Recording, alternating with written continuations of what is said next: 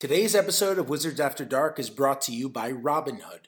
With Robinhood, you can invest in stocks, options, and ETFs right from your phone. You can even spend and earn interest on uninvested cash. And with fractional shares, you can buy stocks in any amount, including companies like Apple, Amazon, and Tesla for as little as $1. And that's with no commission fees or account minimums. So whether you're new to investing and ready to learn, or just looking for a better experience, stop waiting and join the 10 million Robinhood users. Listeners can get started with a free stock by going to wizards.robinhood.com. That's wizards.robinhood.com. All investments involve risk. This is not investment advice, a recommendation, or a solicitation of any security. Other fees may apply. Visit rbnhd.co/fees. The free stock program is subject to certain limitations. Annual percentage yield, APY, on uninvested cash is paid by program banks and is variable. Robinhood Financial is not a bank.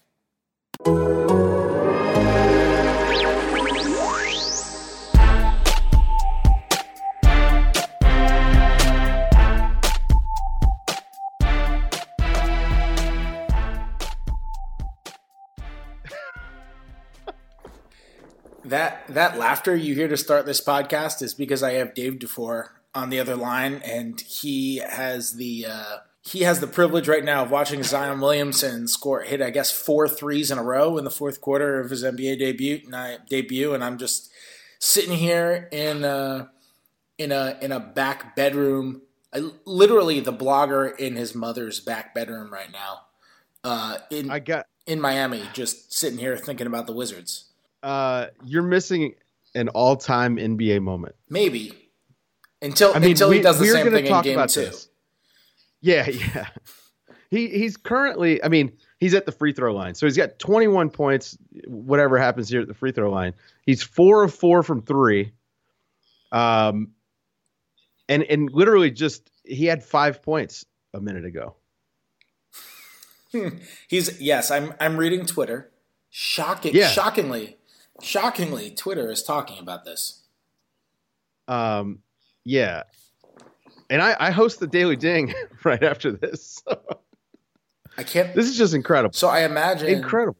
I'm Fred Katz, by the way. I'm the host of Wizards After Dark.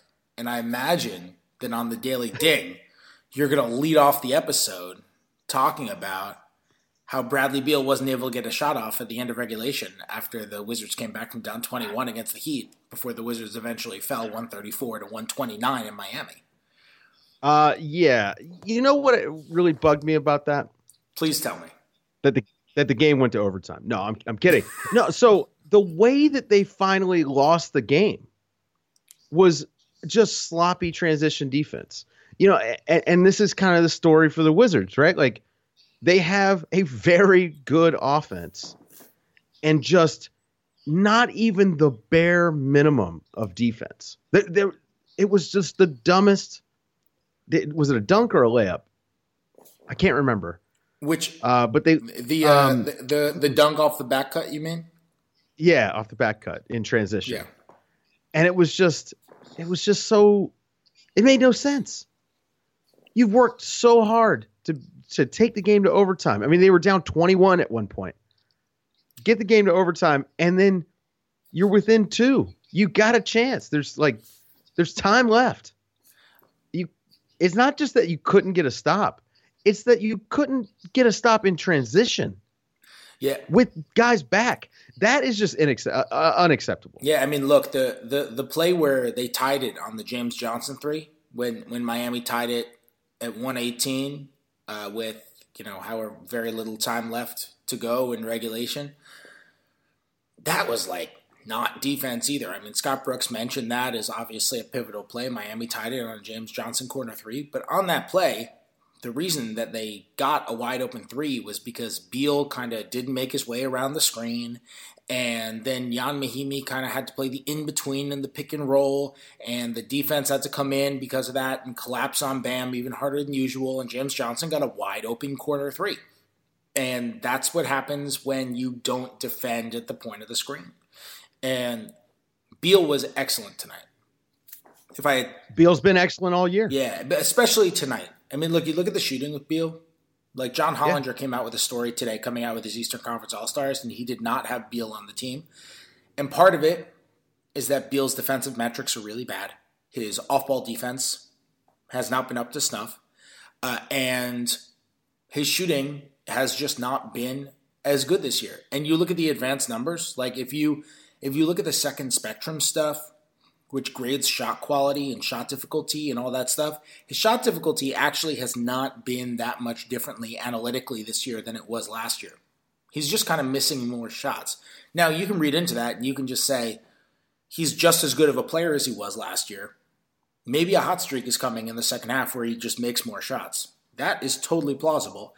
If that's your theory, tonight is a pretty nice example. He went 16 for 24. He was awesome around the rim. I mean, he was great in this game.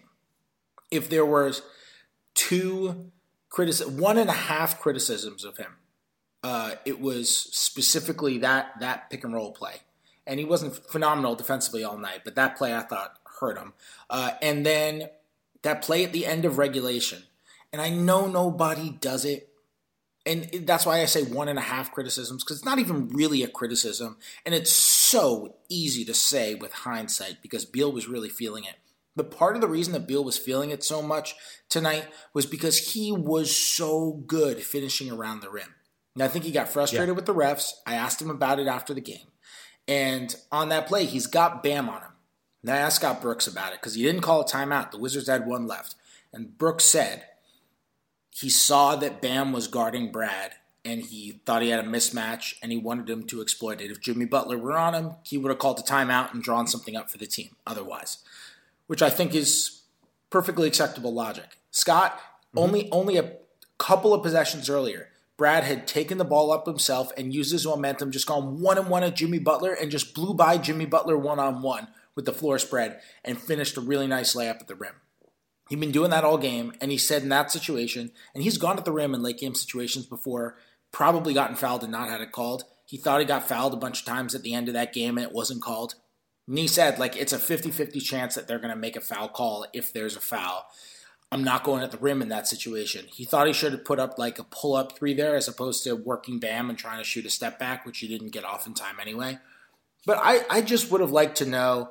It's hard when you got a big man, but if he's on such a roll around the rim and he's out-quicking Jimmy Butler, I wish we lived in an alternate universe in which we could have seen Brad just say, you know what, my first step is feeling great tonight. I am taking you and I'm going right at the rim.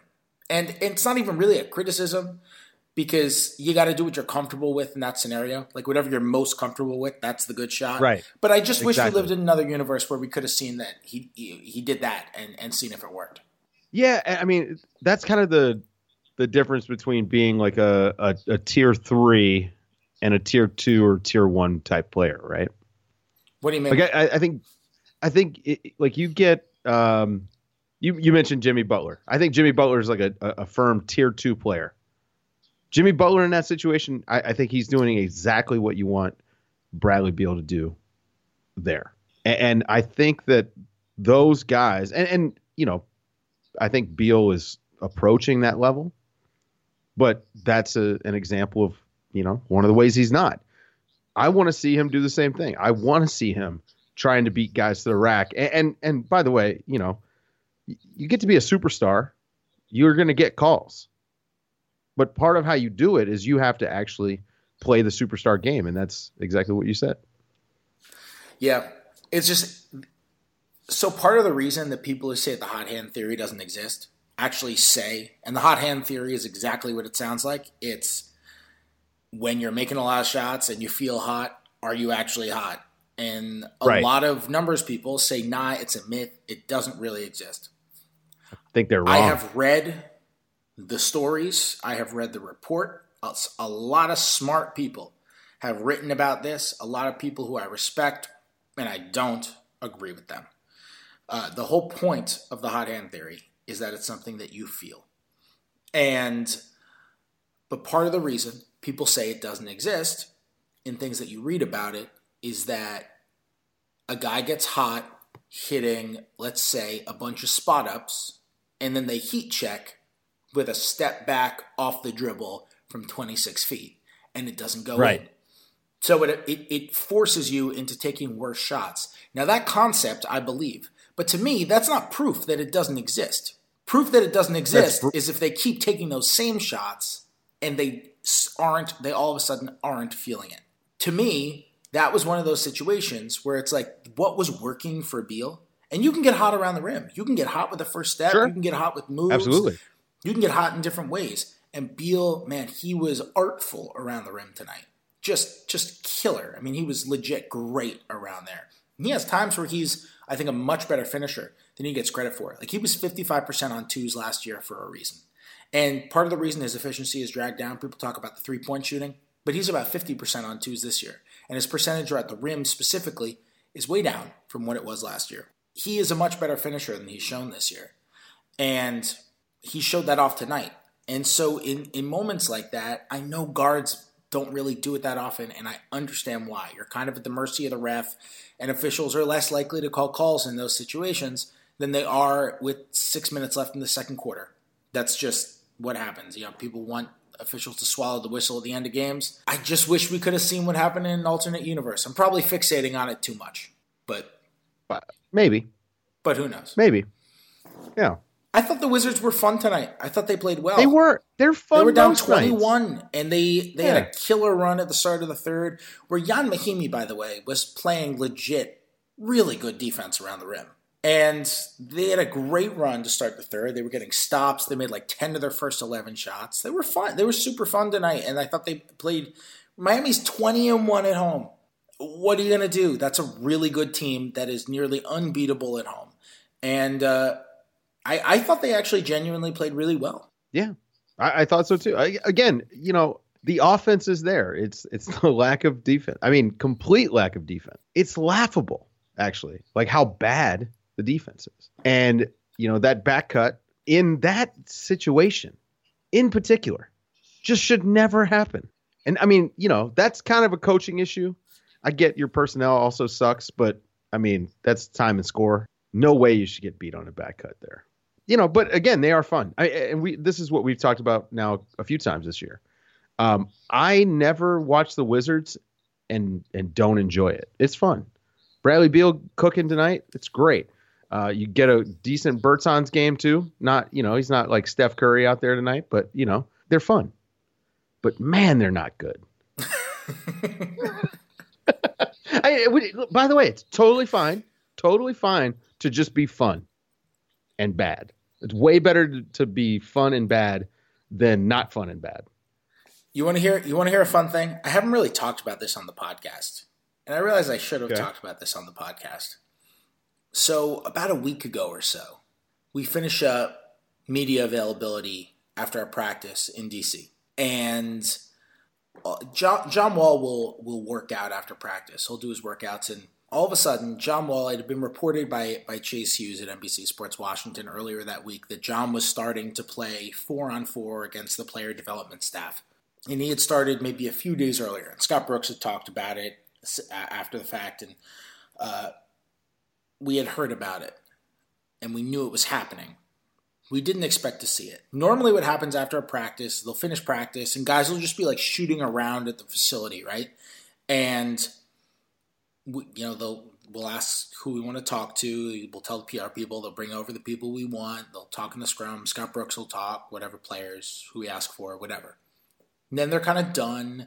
Sometimes we chill there for a little bit, but it's mostly just guys like shooting, and that's it. And then they either tell us that, you know, a media session is over and we leave, or we just kind of leave on our own. And that day, all of a sudden, we look over, and John Wall is starting to play 4-on-4 against its player development staff. Some guy who I did not know. I don't know who he is, but he was a really good basketball player. And Jonathan Williams III. And all of a sudden, he's starting to play 4-on-4. And we're like, whoa, John is playing. Let's stay and watch this. And a few minutes in, we realize, like, John's kind of going through the motions. And a few minutes in, we're like, we should, like, take some videos here. So it's me and Chase Hughes and Matt Paris from the Washington Times. And we just start taking videos and putting it out there. And all of a sudden, John Wall starts to realize that we're taking videos. And you could see it, like, clicked in his mind. I'm performing. Like, he had played basketball, but you could see in his mind, like, I'm performing for the first time in 13 months. Because John Wall is not just like a basketball player. He's a performer, you know? Oh, yeah. And I just wanted to tell that on the podcast because it was a really cool experience. Being able to see all of a sudden John Wall starts splitting double teams and dunking. And he's 360 dunking. And he's starting to try on defense. And he's literally staring down our cameras because he sees us with our iPhones. Not in like a get out of here media way, in like a I hope you saw that world way. Like he was genuinely really enjoying it. And I just thought it was such a, we talk about like the Wizards being fun. I just thought it was so cool to see John Wall having fun playing basketball again. Because I hadn't seen that in over a year, obviously. And that was just, I just thought that was a really cool moment and I wanted to share it. When's he coming back? I don't think it's going to be this year. Why? Why not? I mean, if he can play, right? I mean, it's a bad draft. You already stink. You're not going to be good enough. Like, why not do the Paul George thing? Get him out there. Get him some reps. Well, to be clear, from what they say, he's not close to being cleared. Like, it's a big difference between going 4-on-4 against player development staff and playing 16 minutes in an NBA game. You know? Yeah, definitely. So I think also he had a lower leg injury. Takes a lot, like he's in shape, but he's not in NBA shape. Now, I don't mean that as a knock. I just mean like when you tear your Achilles and you're coming back, literally no one is in NBA shape. You haven't been able to run for a really long time and work out and do all this stuff. And I think a lot of it is also like you got to build up the muscle. He's looking great when he's going up against like Alex McLean and, you know, the rest of their, you know, Christy Tolliver and the rest of their player development staff who, you know, we're all like either D1 and Christy's obviously a ridiculous player, but like he's looking great when he's going up against them, but it's very different when you're, you know, going up against the Utah Jazz. Like, I don't know if he has the quickness part back there, like the lateral movement. Again, this is just like, this stuff comes. He's not cleared to play. Like, of course he doesn't have that. And I think I just don't think they really see a purpose. Like, I think there are a lot of instances where guys have serious injuries and teams are just like, at the end of the year, maybe they could come back. You can medically justify it. And teams are just like, no way. Like, isn't that what happened with Porzingis with the Knicks last year? Yeah. You know, like we've seen that a lot of times. Like, from what I've been told, like even Dwight Howard at the end of last year, like could have come back at the very end of last year. And they're like, nah, it's just not worth it. So I think we see that a lot, especially when you have the financial investment that you have in John. I'm not saying that there's a 0% chance. From everything that I'm told, I just get the very strong impression that he's not going to play. Like, if I had to wager, I would wager him not playing. I mean, that's fair. You know me, I'm of the opinion that the longer guys take coming back from injury, the better. But there is a certain point where, like, I think they're going to want to try to hit the ground running next year instead of having next year be the throwaway year. Yeah. I mean, also keep in mind, so a lot of people say to me, like, look at how he's moving. Why not have him come back? So I'm going to use this guy as an example. Not necessarily because he's really close friends with John, because I can't read John's mind. I don't know if he's thinking like this. But DeMarcus Cousins is friends with John. Yeah. And the reason that even if you say, like, this guy's medically cleared, I don't want him back, is because a lot of times what happens after a really serious injury, you get a compensatory one. So, like, DeMarcus Cousins is the most obvious example, right? Tears his Achilles, comes back pretty quickly. He was medically cleared. It's not like there's any sort of malpractice or anything close to that. Right. But all of a sudden, tears his ACL because he's now walking differently. and you have problems on the other side of your body, right? And so like what you need to do when you come back is not necessarily like there was that whole thing of Zion Williamson is relearning how to walk, right? Like, Yeah. that to me was such extreme language. No, it's just like you need to learn how to do things because when you come back from a serious injury, you naturally, your body just compensates. And so if you hurt something on the left side of your body, you won't even realize it, but you are going to most likely favor that side of your body. And then all of a sudden, you're more likely to do something on the other side of your body. And so like there are all of these other aspects and things to think about beyond just re-injuring that specific Achilles that he hurt. There's so many other things that can happen. And all that takes time, and he might be medically cleared, and he might be at no, more risk of re-injuring that Achilles than he will be 3 months down the line. But because you want to protect against all the other things that could potentially happen when you're coming back, you might just want to make sure. You might say, okay, our chances are going to be 10% better of not having a compensatory injury if we wait another 2 months and we work with John on his gait. Like there are so many smaller, subtler things that you want to iron out. Is when it's anybody, because these are human beings first and foremost. But you really, really want to be precautionary when it's someone who's a star player who you have under contract for 3 more years. Yeah, I agree. So completely. That's really why I have no. And by the way, how's his jumper looking? I can never tell. Well, practice jumpers don't matter. Yeah, that's what I mean. I can never tell. Yeah. I'll tell you what though. A really interesting thing with John is like that. I think we've discussed this before. Like, and I know I've said this on this podcast numerous times, but that dude is just a savant. When you talk about basketball with him, he watches 4 NBA games a night. So he sits there in his living room. He's got TVs lined up. And he watches 4 NBA games a night. And that dude is a savant. And one thing that I don't think people who don't really like know him on a personal level, I don't think realize that. He's really fun to talk basketball with because he knows the game unbelievably. And you know how people marvel over like LeBron being able to recall plays? Like John has that same sort of thing.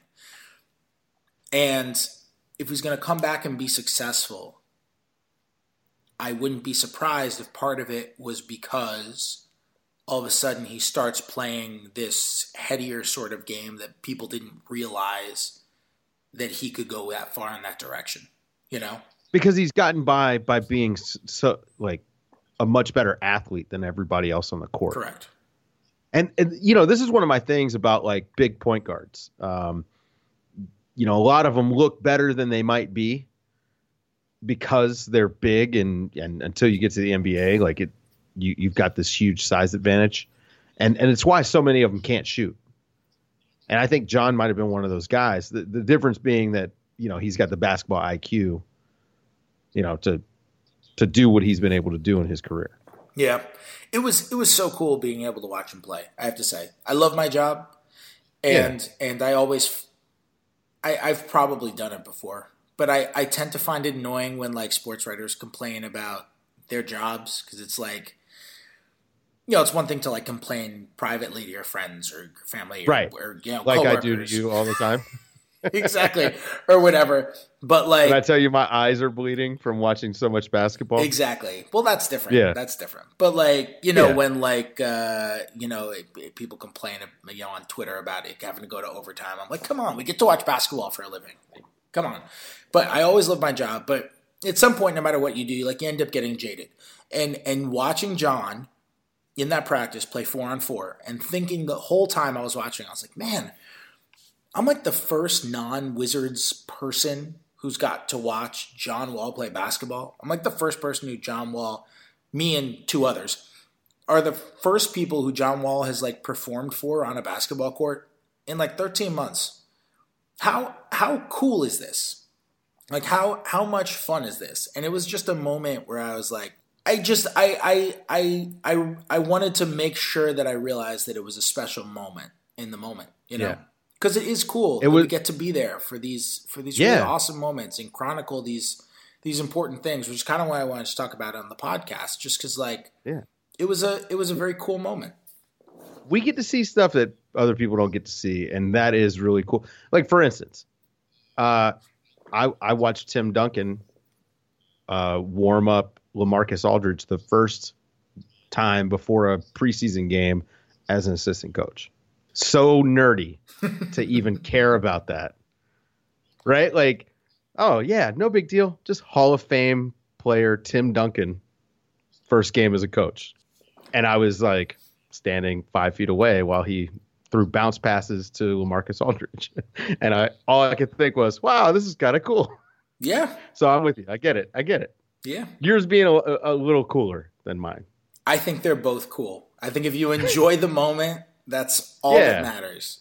And if you love basketball, then you get to have really cool moments with that. Like the thing that, like, people ask me if it sucks to cover a 14-29 team. Now I always say, like, you can always find stories on any team because you got 15 people and they all have individual stories and individual personalities. And especially if it's a good group of guys and they're easy to work with and they let you tell their stories, then no. Like, it doesn't suck. There are a lot of other things that are a lot more important, even though, like, it's fun to cover the playoffs and all that stuff.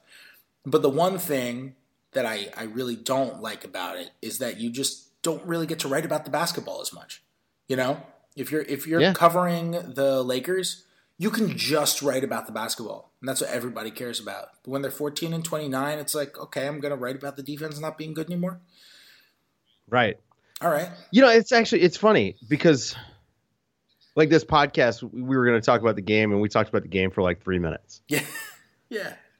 But that's sort of like the point that you're at in the season for teams that are bad, right? You have to, and not to be too inside baseball on the podcast, but,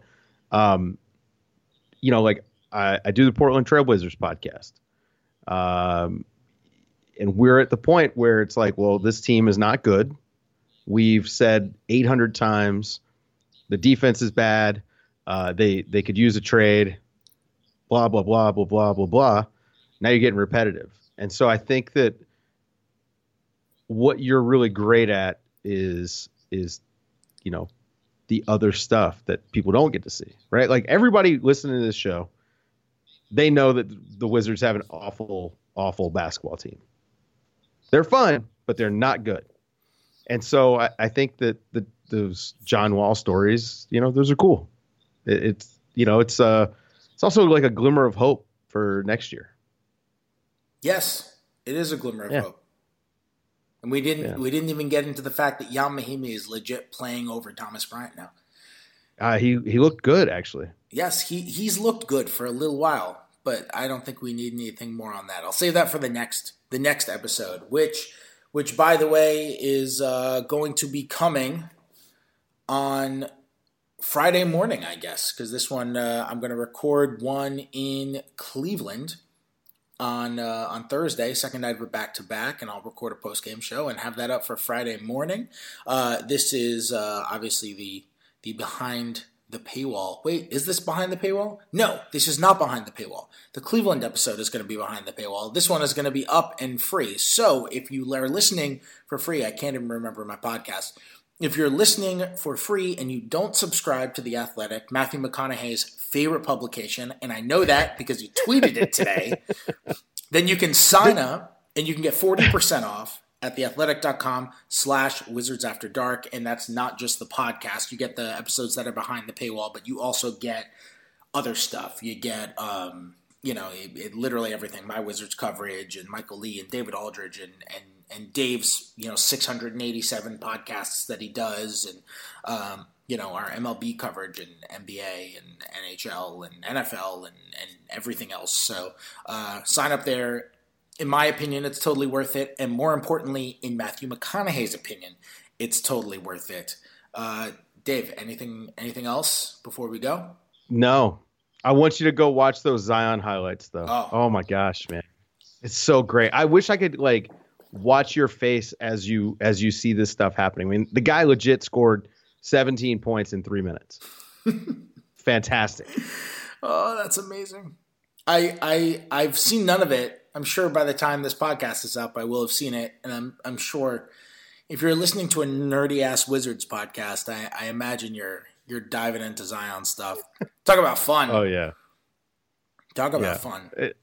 Amazing. Go check. I'm sure Will Guillory, who's very good and is our Pelicans beat writer, is going to have a good story on Zion for tomorrow morning. So go check that on the Athletic. Subscribe to Wizards After Dark on iTunes or wherever else you listen to podcasts. Leave a review on iTunes. Give us 5 stars. That is it. I will be back tomorrow with a not free episode behind the paywall on the Athletic app, or if you listen to podcasts there. And my next free episode, if it will be otherwise, next week. I'll talk to you guys then.